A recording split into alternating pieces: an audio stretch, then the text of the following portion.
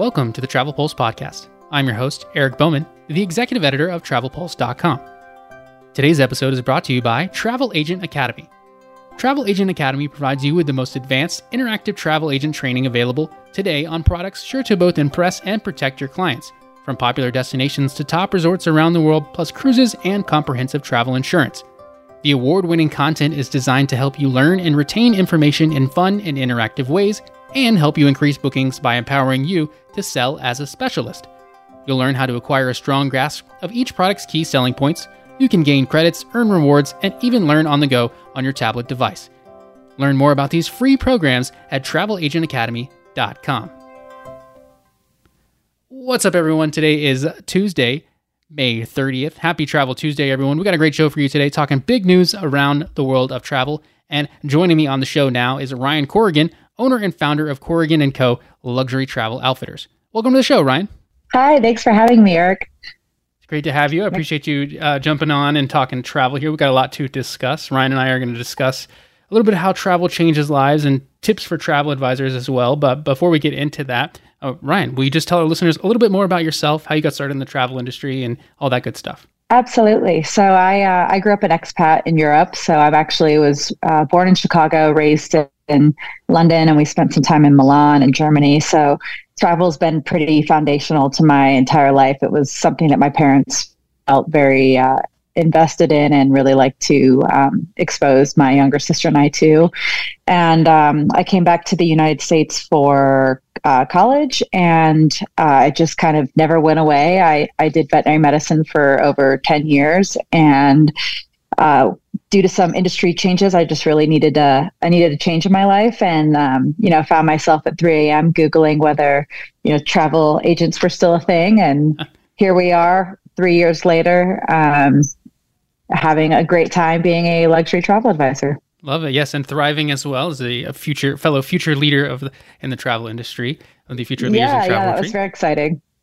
Yeah, so Ryan and I are going to discuss again how travel changes lives and tips for travel advisors as well. But before we get into that discussion, we're going to dive into what has been trending in the world of travel in the last week. And we begin with a Memorial Day recap, as this past weekend was a busy one for travel. Airlines appeared to have handled the crowds okay. There was definitely some massive crowds over the weekend, and it was a busy one as U.S. air passenger travel topped 2019 pre-COVID levels over the weekend. And this was according to the TSA, and they screened at 9.79 million people at airports from Friday to Monday. Yeah, so a big, massive crowd of people over the weekend. Shout out to all TSA workers, because I'm sure that it probably wasn't very fun.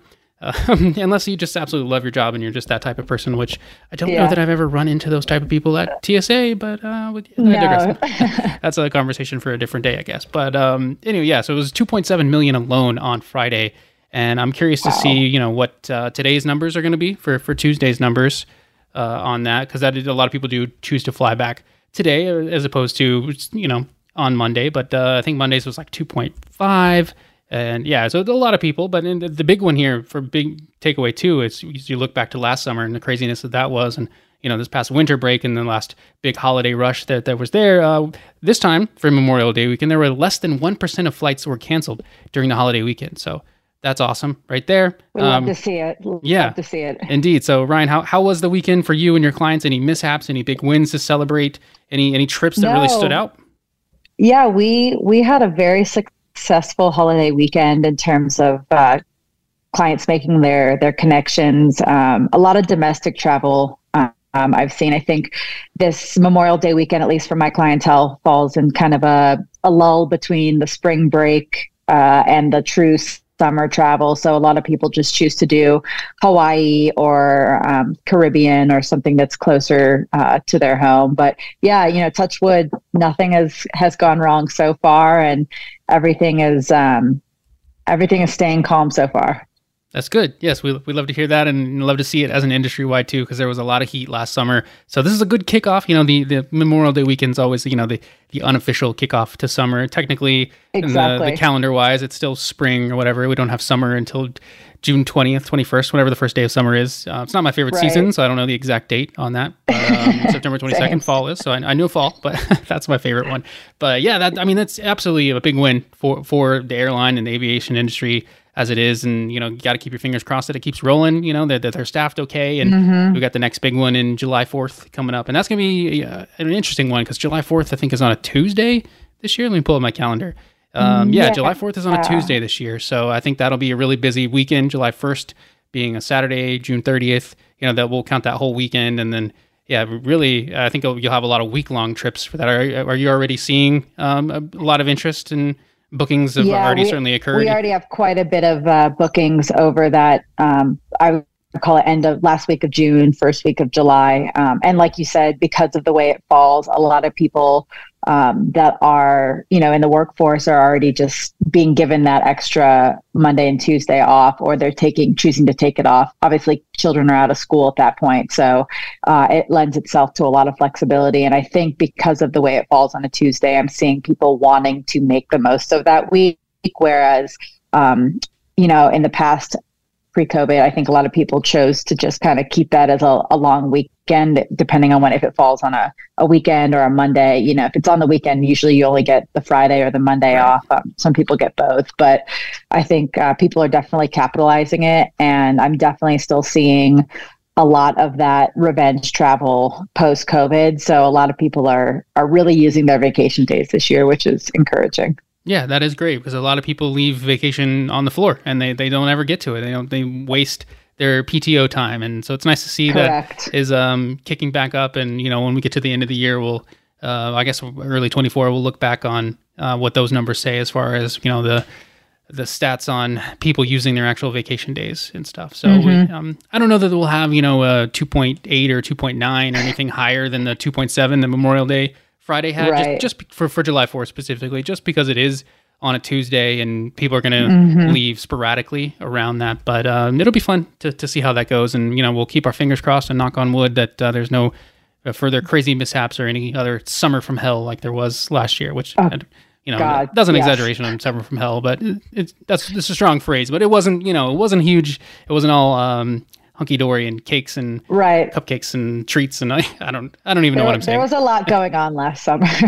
Indeed, yes. And as we look at two other airport news, do you think there's just as we talk about this, there's a lot of pressure on the airlines and the airports this summer, as opposed to just to rebound from, because I think more so because winter was terrible and that as opposed to last summer. Last summer, staffing was still kind of coming back and everything, but then you look at the winter fiasco of Christmas time issues some airlines and stuff had. I think there's a lot of pressure just on airlines to really get it right this time.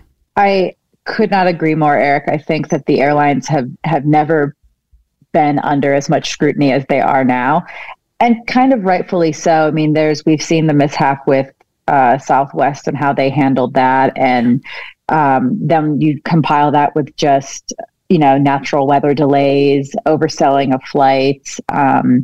People expect their airfare to be pretty darn perfect. And I try to always, advise my clients that travel inherently comes with challenges and unpredictabilities. But I would say that even as an advisor, my expectations for the airlines are quite high. And in what you are proactively doing I'd love to see the airlines do more of the, your flight's been canceled or we know you're going to miss your connection, but we've already proactively rebooked you on something. But even from an airport standpoint, like you were saying, I do think that everybody from TSA to refueling to maintenance, there's never been more pressure, I would say, than this summer to get it right. Oh, absolutely. Yeah, they've got to get it done. When we talk about scrutiny and you talk about, TSA and wait times and stuff, Bounce came out with a report last week about the longest and the shortest wait times at airports. And it surprised me a little bit on the top of that. We can check out the full list on travelpulse.com, but I'll give the quick three here on the longest wait times was JFK, San Francisco, and Miami.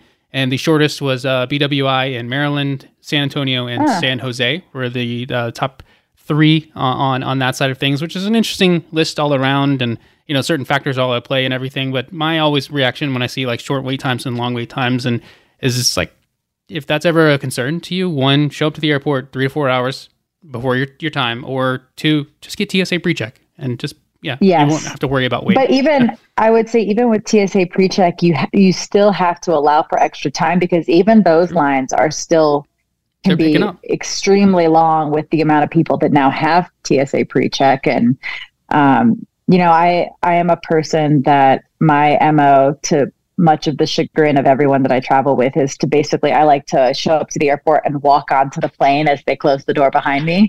So I always tell people to do as I say, not as I do, in terms of showing up and providing enough time at the airport.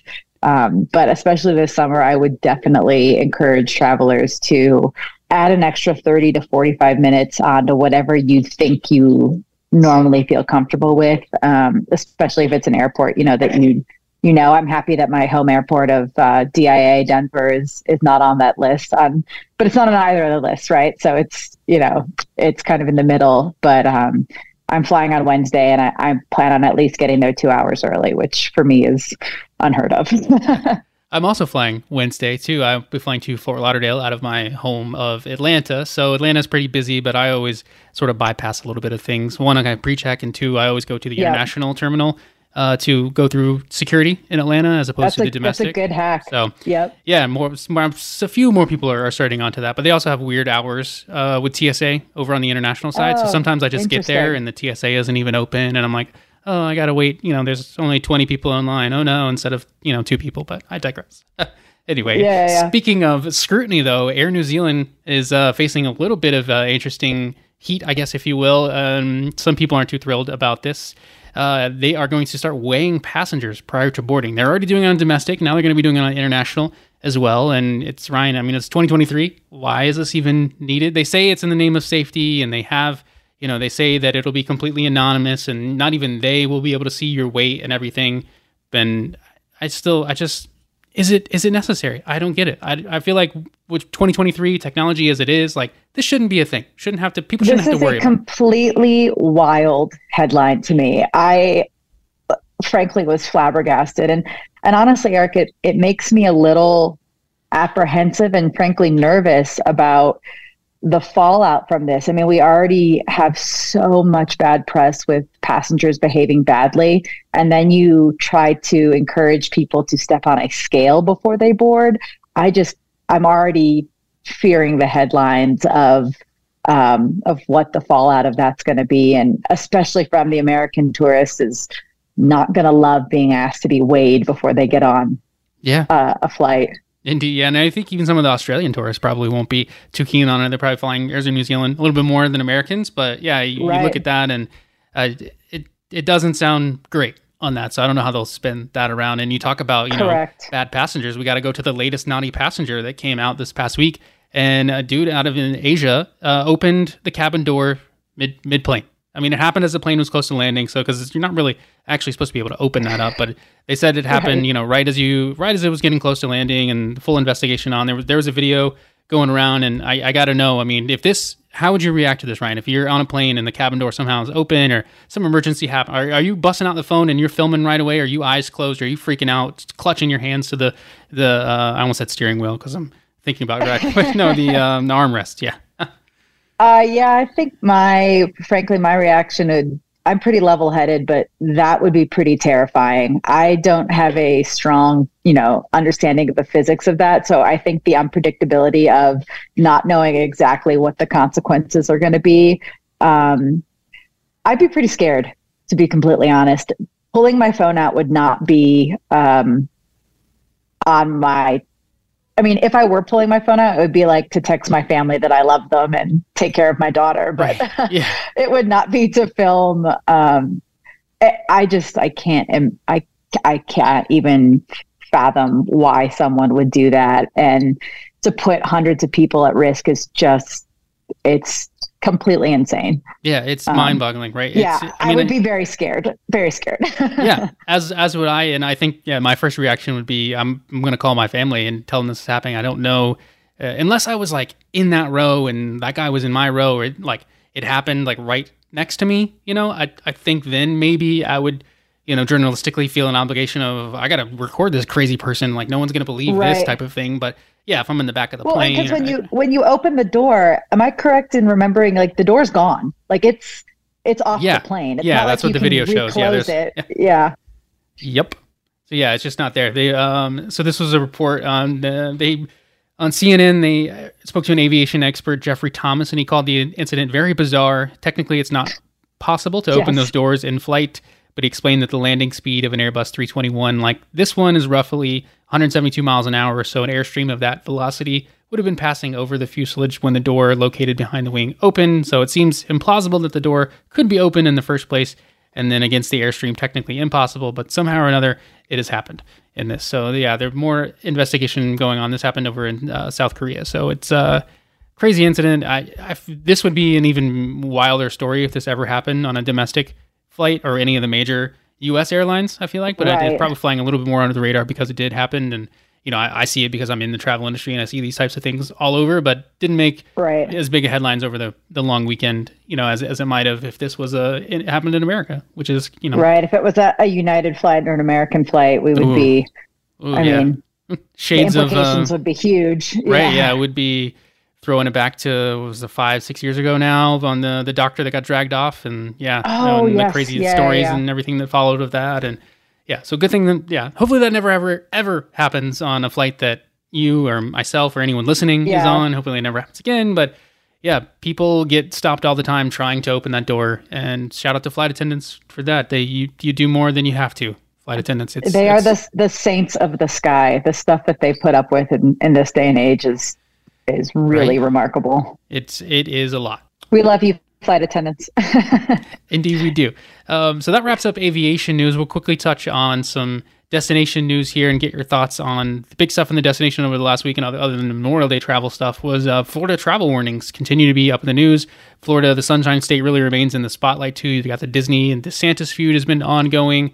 In the last weeks here, the Human Rights Campaign, the NAACP, they all issued travel warnings about visiting Florida amid Governor Ron DeSantis' new laws towards women, minorities, immigrants, and the LGBTQ community. So they're continuously in the spotlight for these ongoing things, but it's actually not stopping people from visiting Florida. Florida set records for tourism in 2022, and they actually just had a record Q1 for 2023 visitation too here. So people are going to Florida. Ryan, what are your thoughts on this Florida's tourism ongoing in the news? I think it's very sad, just from a general state of the world or state of the country standpoint. It makes me very sad. But from a tourism standpoint, I don't see, at least from my clients, I don't see any boycotting or any decrease in interest there. I still do a fair amount of Miami, a fair amount of Key West, and of course, Orlando and Disney tend to be pretty big in the summer months. I don't sell a lot of Florida, but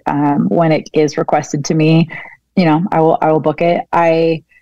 If I had a client that I felt might be affected by the regulations and the changes, of course I would be sure to educate them. But I do know it is a conversation amongst travel advisors that I'm hearing more often, with some agencies simply boycotting selling completely and refusing to kind of work down there. To each their own. But it definitely is a hot button issue right now for sure. Indeed, yeah. And I think one thing that a lot of people are missing out on this is that these were travel warnings. It's not that no one was outright calling for a ban on visiting Florida is what for these organizations. Right. Just a warning for awareness about the new laws and everything, which I think, some people are missing out on that point. Is, we got some really interesting hate email over the last week on literally just a reaction to the news story of like, here's the news story that this warning was issued, and people took problems with that news and hated on our writer for literally reporting the news. But that's like you said, it's a sad state of the world that we're in with that.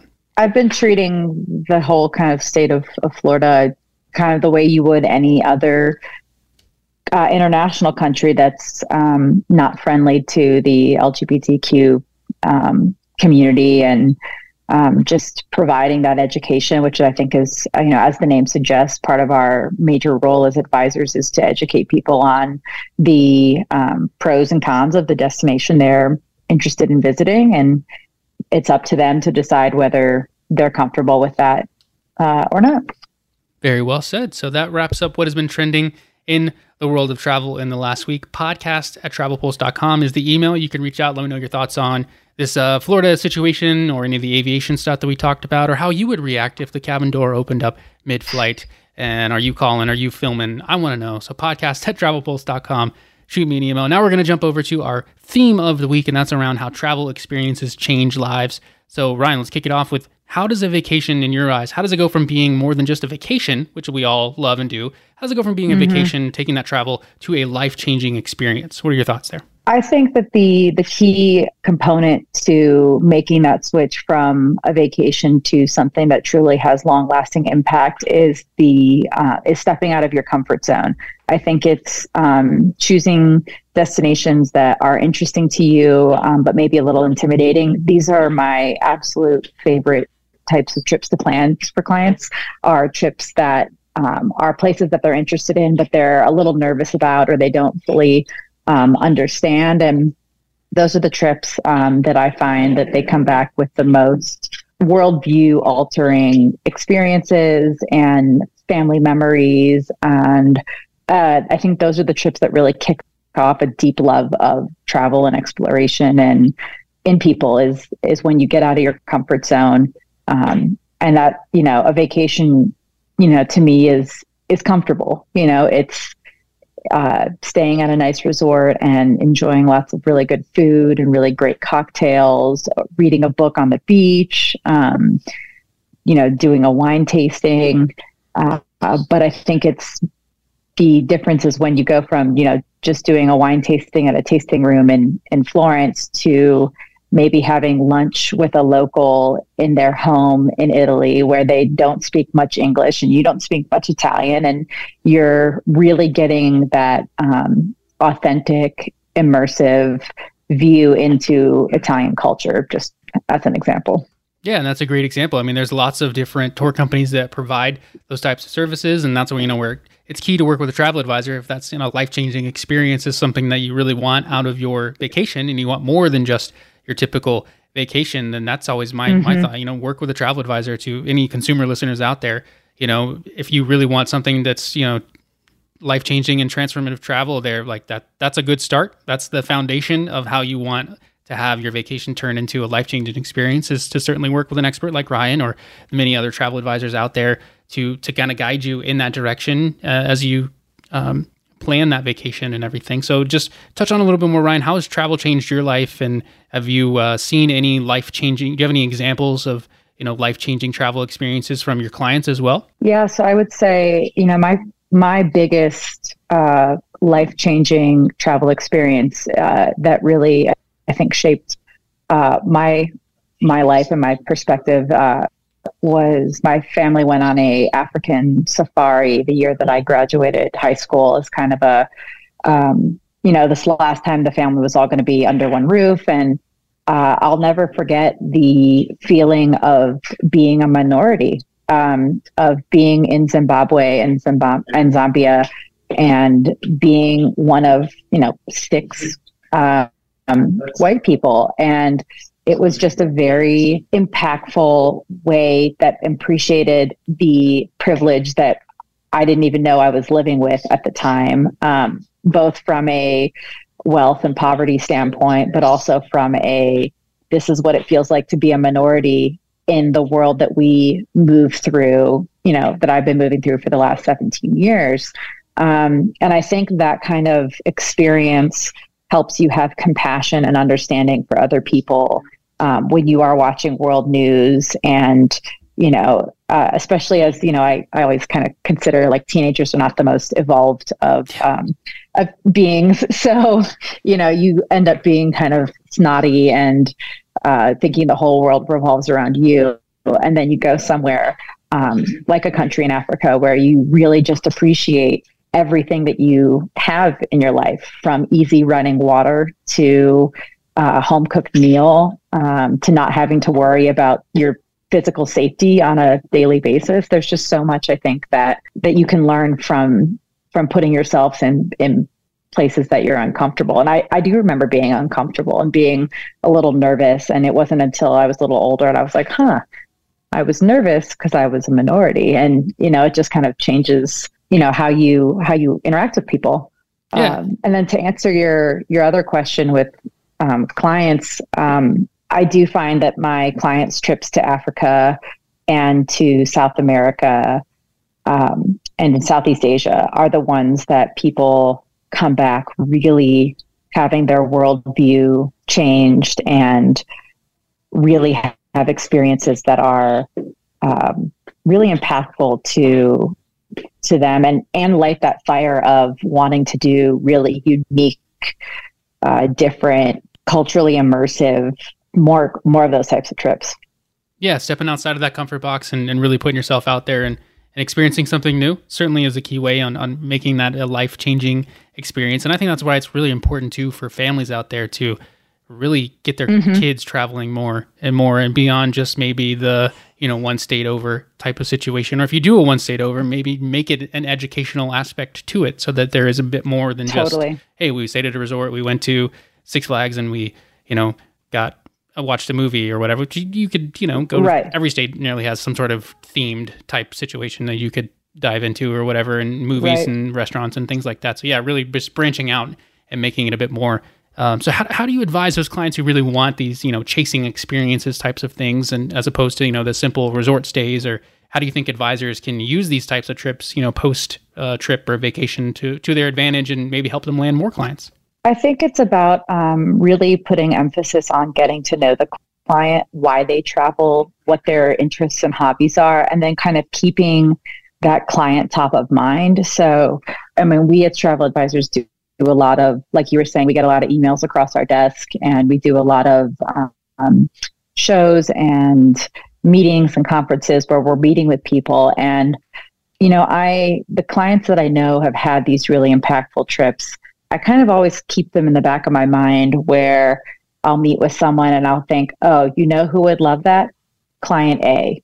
This sounds like a perfect launch off from their Chile trip. Like it's an easy thing. Or, you have people that, following up with them and saying, if you really loved your safari, like, please let me know if you know of anyone else that might want a similar experience. And again, I think social media is a great way for that. One of my all-time favorite trips that I've done in clients was a mother and daughter duo who climbed Kilimanjaro together and then did a short safari afterward. And I just thought that was such a incredibly cool experience to have one-on-one. And part of my job as the advisor was, making sure that they were with the right group and that they were safe, and quelling the father's fears of what he was nervous about with the two of them being in Africa on their own.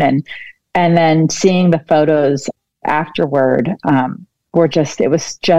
it made me so happy to see this experience that these two had together. And now, having worked together for a number of years now, I know kind of what she's interested in, what the daughter is interested in, what the husband is interested in, and I'm able to kind of keep them in mind when I'm talking to other people or doing other trips. You might find yourself working on a trip that's super immersive and you're talking about it either on social media, or if you do an email news list. I like to be like, these are the kind of trips that I'm working on now. You might have someone that's like, oh, that sounds right up my alley. So just kind of, I always like to encourage advisors to think of their clients when they're talking to suppliers and potential partners. Great advice there. Yeah. And I think social media is key on that, using those photos to sort of make your other clients jealous and get the FOMO, going on that one. I'm like, wow, I never really thought about going there. And FOMO is very powerful. Yeah, right. Exactly. So, because travel is powerful indeed. The power of FOMO. Exactly. Yeah. And this travel can be life-changing, and it can stick with you and maybe even make you want to name your children after after travel experiences, which I want to, we did a story recently and I wanted to put you on the spot here. Most popular travel inspired baby names in the US. And I have the top 3. We did the full 10. It's up on Travel Pulse, so you can check that out. But top 3 for boys and top 3 for girls. I'll list those off. But first, I want to see if you can guess the top for boy or a top for girl. What's your for girl? I'm gonna guess something Italian, like Sienna or Senna. Other girl names. Sydney. There you go. Yep. Sydney is the number one most popular travel-inspired baby girl name. Yeah. And for boys? I'm actually sitting with a Sydney in my office right now, too. So looking at her. Maybe is Paris one? Yes, Paris is one in the top 10 for girls. So the top 3 for girls, well, list Sydney, Brooklyn, and Alexandria are the top 3 for girls. And then real quick, do you have Brooklyn, a guess for boys? For boys, Dallas. Dallas did make the top 10 on that. Boys names are always hard. I don't know. You've got me stumped on the boys.